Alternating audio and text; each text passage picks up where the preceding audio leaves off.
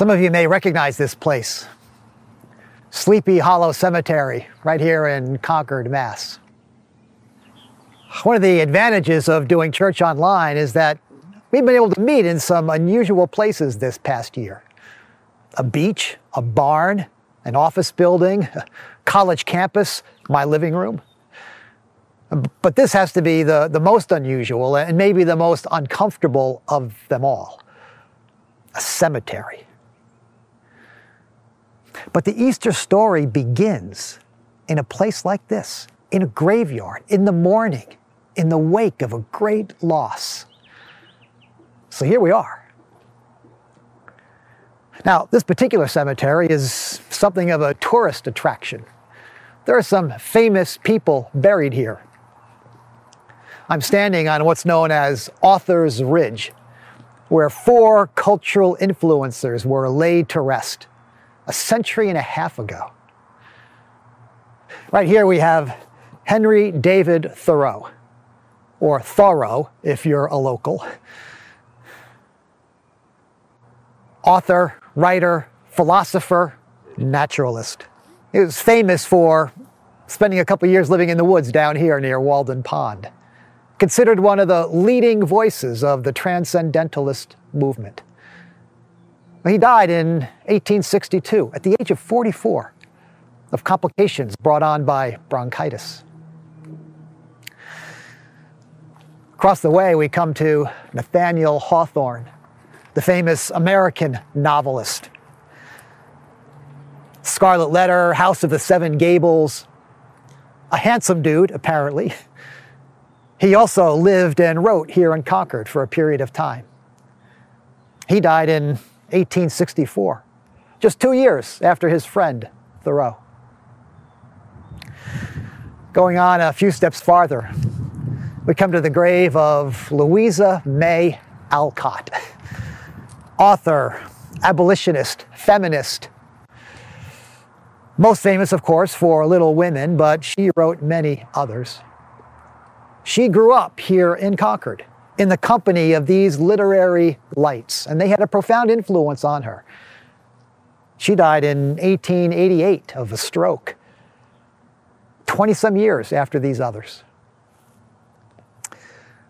Cemeteries are intriguing places, aren't they? I mean, you find them everywhere, all over the world, in every culture. Graveyards, burial grounds, family plots, caves, from the very earliest days of human history. We seem to have this innate human need to set aside places we go to remember people and days gone by. On a sunny day, they can be beautiful. On a cold and gray day, they can be awfully dreary. You come out to a place like this at night, and it can be downright spooky.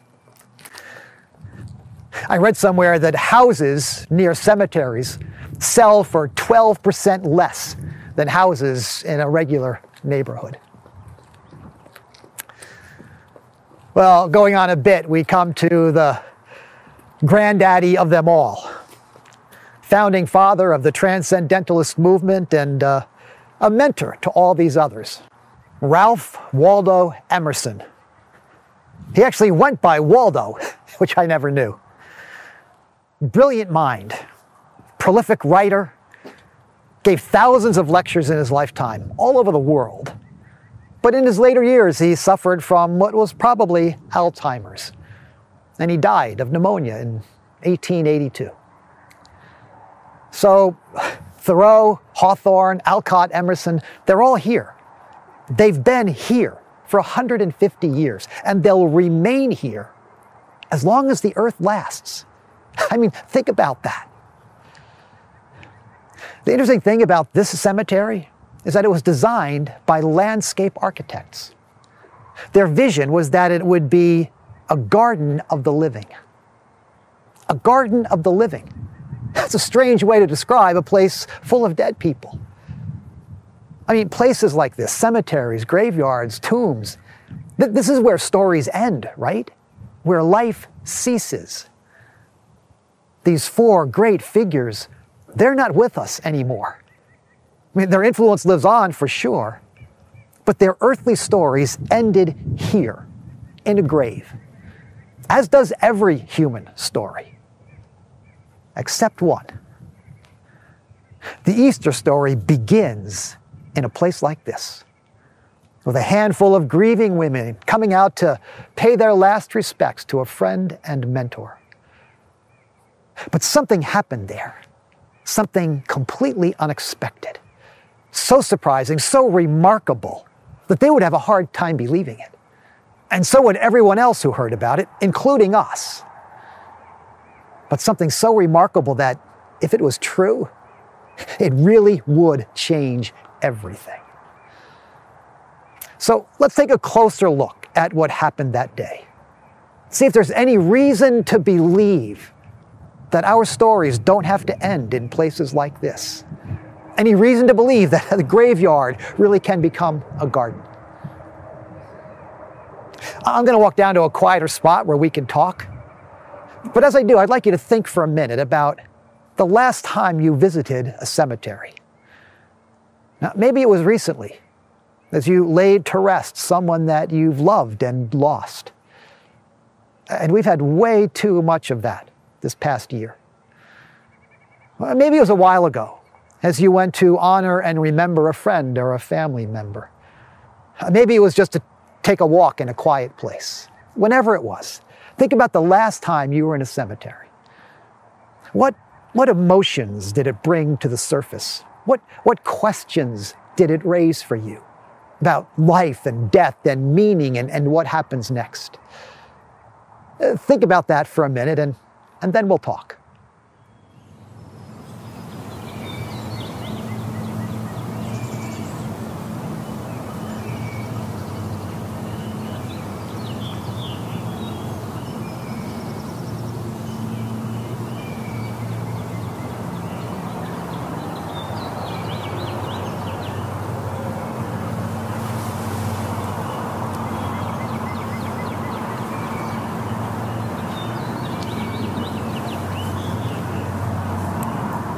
Well, the kids did a pretty good job explaining Luke 24 for us, but why don't we take a closer look? We'll begin here in verse 1. On the first day of the week, very early in the morning, the women took the spices they had prepared and went to the tomb. Now, this is the final chapter in what we call the Gospel of Luke. For 23 chapters, he's told us the story of Jesus of Nazareth, his humble birth, his ordinary childhood, 3 years of public ministry, and his violent and unjust death. It's a remarkable story, but it seems to have ended like every other earthly story, in a graveyard, with a cold and stiffening body hastily laid to rest. But then we come to chapter 24. And as we walk through these opening lines, let's remember that Luke is a master storyteller. So every detail is important. So notice again how it begins. On the first day of the week, very early in the morning. We have 3 other gospel accounts of this event, and all 4 of them tell us that it began early in the morning. In fact, the Gospel of John tells us it was still dark when the women set out. So the women took the spices they had prepared and went to the tomb. They were headed to the graveyard to do what we all do when we come to places like this.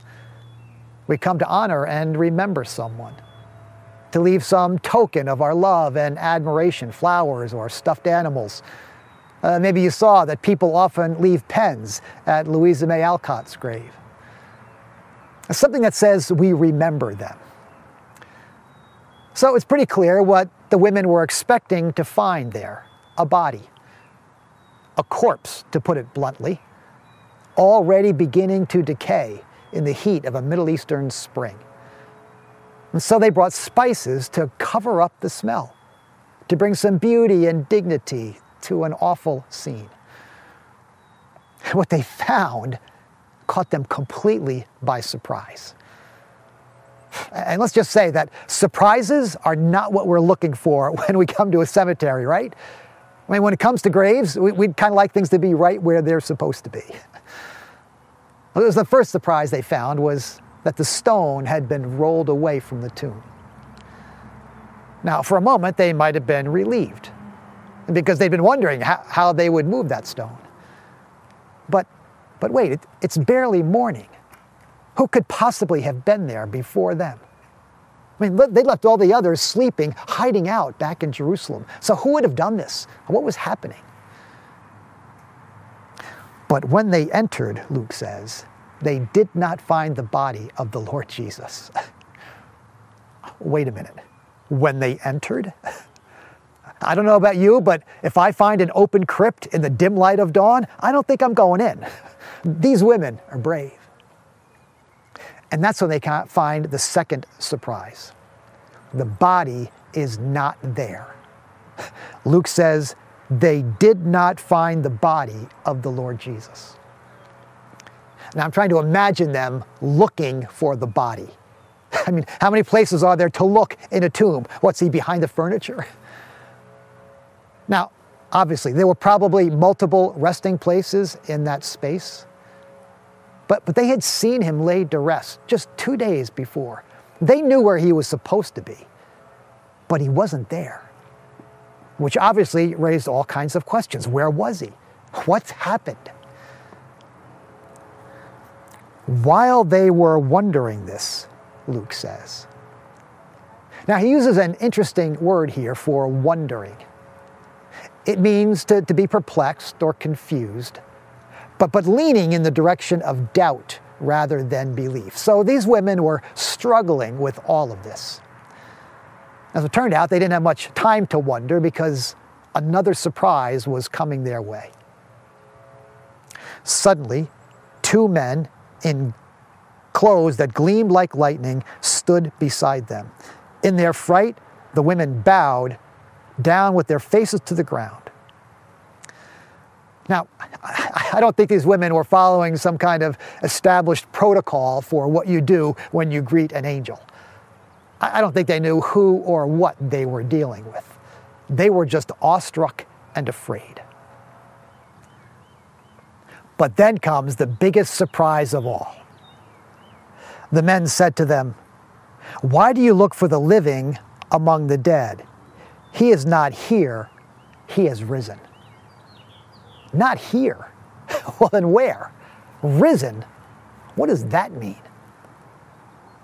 I mean, according to a couple other gospel writers, the angels went on to tell the women that Jesus was going ahead of them to Galilee and that they could find him there. Now, let's try to put ourselves in their sandals for a moment. Imagine coming out to Sleepy Hollow Cemetery to visit the graves of these great literary figures. And when you get to the top of Author's Ridge, you find a couple of park rangers waiting for you, and they say to you, "Oh, are you looking for Thoreau? He's down at the pond giving a lecture." Or Louisa May? "Oh, she's giving tours over at Orchard House." I mean, that would sound ridiculous. You would have no category for processing that kind of news. So I'm trying to get at here is that these women had no reason to believe what the angels were telling them. There was no precedent for such a thing, not in the scriptures. There was no expectation that Israel's Messiah was going to die and rise from the dead. The only notion of resurrection in Jewish thinking was the resurrection of all the dead someday at the end of the age. And while it's true that they had seen Jesus resuscitate a few people who had succumbed to illness, this was a whole different thing. I mean, they'd been there as Jesus was brutally beaten. They watched as he was nailed to the cross and as the life literally drained from his body. They were there when his lifeless form was taken down, hauled away, and laid to rest on a stone-cold slab. There was no resuscitating that body. So there's no precedent for this in the scripture. There's no precedent for a personal resurrection like this, and nothing in their experience. Every person they knew who died stayed right where they'd been laid to rest. Even other so-called messiahs who'd been put to death. None of them had risen. They were still in their tombs. So these women had no reason or precedent for believing that Jesus had come back to life. And frankly, neither do we. If you struggle with the Easter story, with the idea of resurrection, you're not alone. How can any of us believe that kind of a thing? But there was one more surprise waiting for the women. The angels continued, "Remember how he told you while he was still with you in Galilee. The Son of Man must be delivered over to the hands of sinners, be crucified, and raised again on the third day." Turns out that Jesus had actually predicted that this would happen, several times, in fact. But somehow, the women hadn't really heard it or taken it seriously. And neither had anyone else. But now, with the empty tomb in front of them, and the words of the angels ringing in their ears, Luke says, "Then they remembered his words." That word "remembered" implies that they began to believe. They began to believe that something supernatural was happening, and that God was at work, that Jesus might just be everything they had believed him to be, and more. The other writers tell us that some of the women actually encountered Jesus outside the tomb. Mary actually mistook him for the gardener, of all things. So by the time they got back to Jerusalem and told the disciples, they really had come to believe it. Luke says, when they came back from the tomb, they told all these things to the 11 and to all the others. But they did not believe the women because their words seemed to them like nonsense, like idle chatter. And we really can't blame them, right? Who could believe such a report, then or now? So I got to thinking about why these women believed, but the others didn't. How do we explain the faith of these women? And why do some of us believe and others not believe? Well, a few things came to my mind. For one thing, these women considered the evidence. They saw the stone rolled away. They stood inside the empty tomb. They looked for the body, but it wasn't there. So it seems like a first step on the journey to faith is to consider the evidence. And there is evidence for the resurrection of Jesus, even these many centuries later. The empty tomb that no one's been able to explain. The transformation of the disciples, from doubting cowards to courageous leaders, willing to die for their beliefs. The rise of the Christian faith and church. How else do we explain any of these things apart from the resurrection of Jesus? If you're struggling with the resurrection of Christ, have you really considered the evidence? Well, for another thing, these women re-examined Jesus. When the angels reminded them of what Jesus had said, they replayed his words and deeds in their minds. And they heard things they hadn't heard before. They saw things they hadn't seen before. They put the pieces together. And they realized what he was trying to tell them all along, that he was, in fact, Israel's Messiah and the Savior of the world. How closely have you examined the life and teaching of Jesus? Most of us are familiar with the Jesus story. But have you ever read the Gospels for yourself? Have you dared to ask questions, even hard ones, and listened for the answers? Have you asked other people why they believe and follow Jesus? So these women considered the evidence. They re-examined Jesus. But thirdly, they experienced something personally. See, faith isn't just an intellectual exercise. It's not just affirming a set of propositions. Faith is a personal response to the revelation of God. A God who has come near to us in Jesus and who speaks to us through his Spirit. There's an experiential element to faith. Something happens in us and around us that opens our minds and hearts to the reality of God. It happened to the women in the presence of those angels and then in their encounters with Jesus outside the tomb. Something happened to them, something happened in them that they couldn't fully explain, but they couldn't deny either. Has something like that ever happened to you? Have you ever sensed something stirring inside you? Something troubling you or awakening you? Maybe it's happened in a cemetery, at the grave of someone that you love. Maybe it's happened in church, or watching a sunset, or being loved unconditionally by another person, or wanting something more out of life. Have you ever actually invited God to come near to you, to make himself known to you? These women came to believe Christ had risen because they considered the evidence, that they examined the life and teaching of Jesus, and they experienced something personally. Now, that hadn't happened yet for the others in that upper room, and so they didn't believe it when they first heard it. And again, we can't blame them, can we? But one of them decided to check it out for himself. Let's look at verse 12.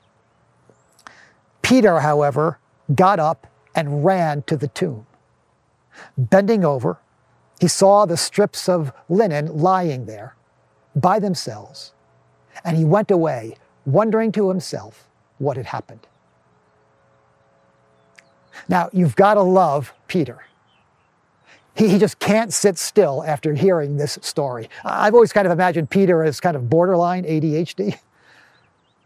So he runs to the tomb, his mind worrying the whole time, I'm sure.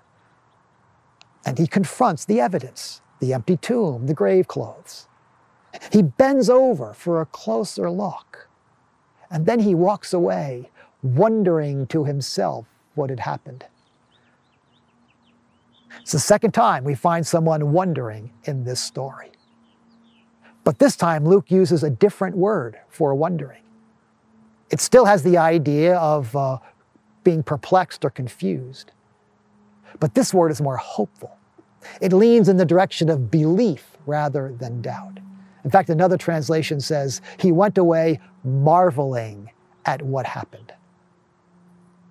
Now, he's not there yet, I don't think, at the point of belief.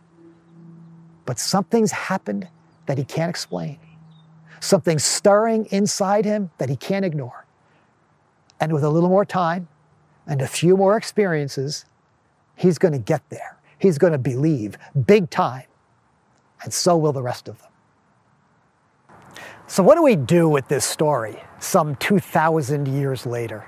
What does it mean for us? How should we respond to it?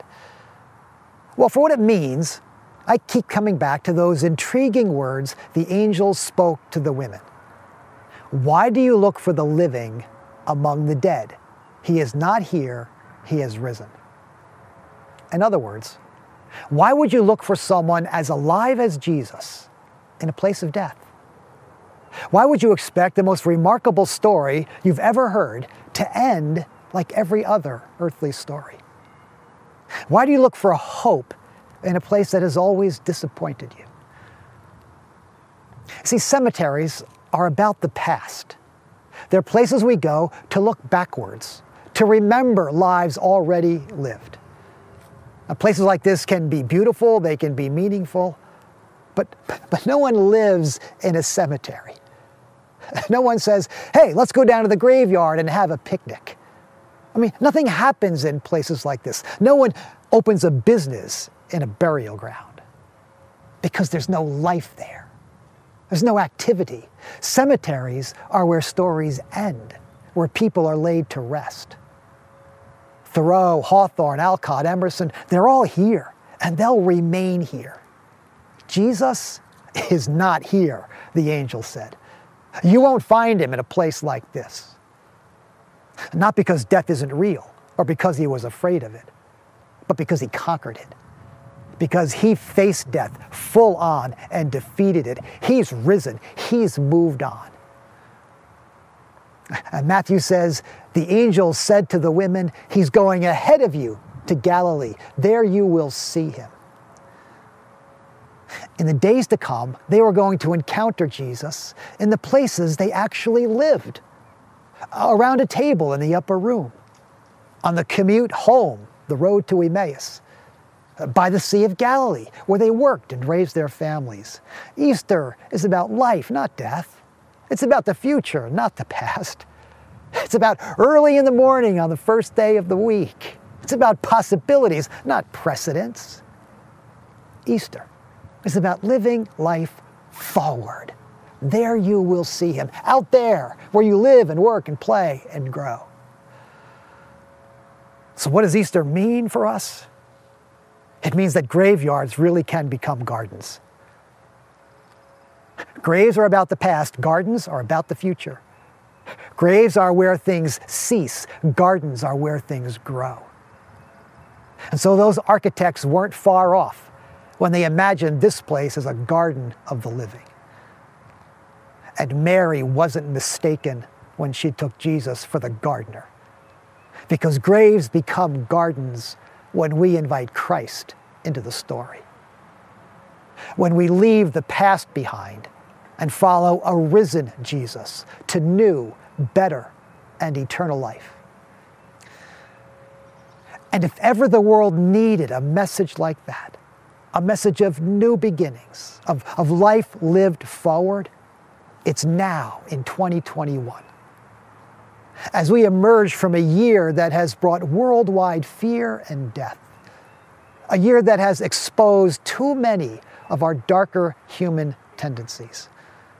If we ever need a reason to believe that better things are possible, it's now. And Easter gives us that reason. Because if Christ has risen, we can rise too. If death can be defeated, so can hate and injustice and violence and evil. Graves become gardens when we invite Christ into the story. Now speaking of stories, back in October, I met a couple who attended one of our watch gatherings in Lexington. Dave and Kim were dating and had started attending Grace right before we had to shut down for COVID.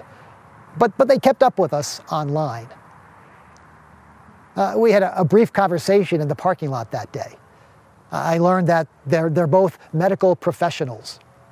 Kim, a nurse practitioner, and Dave, a trauma surgeon, who's also served for 19 years with the Army Special Ops community. Kim had grown up in the church, but then drifted away for a while and was finding her way back. Dave had some religious background, but this was his first experience with a church like Grace. And even though we just met, we just sort of hit it off.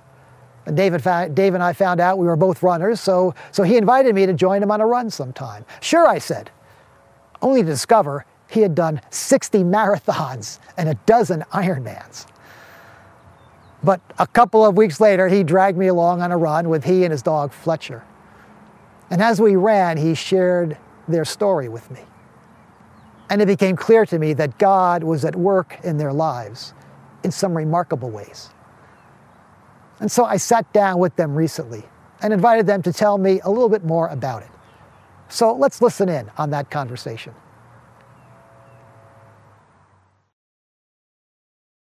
So Dave, as I remember, you had some religious foundations in your life as a kid, but then in more recent years as an adult, you've found yourself in some pretty difficult and even dark places. I grew up in a very small Christian church. I went through the motions because I felt like I had to, but I never felt completely committed. After I joined the Army and deployed and started seeing some of the worst parts of humanity, and by the way, some of the best parts of humanity as well. Probably what many people don't know is all forward military units usually deploy with a chaplain. You know, I went through this repetitive cycle, deployment after deployment, where I thought to myself, boy, I really feel good talking to this guy. You know, I'm gonna find my way back to the church when I get home. And then of course you get home and you're back to work, and I failed to initiate every time I got back home. There were a couple of events that really shook me. One was a helicopter crash called Extortion 17, where I lost many, many good friends. And then, of course, you know, my experience at taking care of the folks at the Boston Marathon bombing. I had an elective procedure done on my heart, which resulted in a variety of complications and a near-death experience. In the process of going through that, feeling like God had grabbed me by the lapels and was shaking me and saying, hey man, now is the time. So I grew up in a Christian home, both my parents fully committed to Christ, and we went to church every Sunday. And so I go through high school and college, and then I leave college, which was a Christian college, by the way, and all of a sudden I could do whatever I wanted to. So I could make any decisions, and I made some bad ones. So I really kind of drifted away, and I thought, well, I'm not going to go to church on Sundays and live however I want the next 6 days of my life. And so I just really just kind of did whatever I wanted to. Dave and I got together, and God really gave me this gift in Dave. You came and visited, had some good experiences. At a certain point decided, hey, I better check this out. So you took Alpha, which is our introduction to the Christian faith course. So tell me about the Alpha experience and what that was like. Alpha really provided a structure of understanding and a way to ask pointed questions in a very understanding and non-judgmental atmosphere. I have to say it was remarkable. In the Alpha class, you can dig down into some pretty gnarly details, and what I would even say are some pretty messy questions, some of which don't really have good answers. One of the major lessons I took away is that sometimes we're not meant to know all the answers all the time, and that's okay. All of this has led to some pretty big decisions and changes in your life. Kim, tell us what's been happening in your lives recently. So as Dave alludes to, we had kind of wanted to get into going to Grace together, and we were all very excited about it, and then COVID happened, and so we sit on the couch and we watch Grace on Sunday morning, or sometimes we're on the treadmill. I'm not on the treadmill. And, we were also very... So yes, I am guilty of watching Grace on the treadmill. That's all right. But that's okay. I have to multitask. But that is what I mean, though, about God giving me Dave as a gift and showing me that just because I grew up in a church doesn't mean that I have it all figured out, of course. I mean, that sounds silly to say, but you have to recognize that for yourself. And then all of this, of course, culminated in your wedding. Yes, February 27th, we got married. Mm-hmm. Okay. Mm-hmm. Thank you to you. Well, I got to do that. That was a lot of fun. So it's just been a joy to be a part of that story, to watch the Lord work in your life.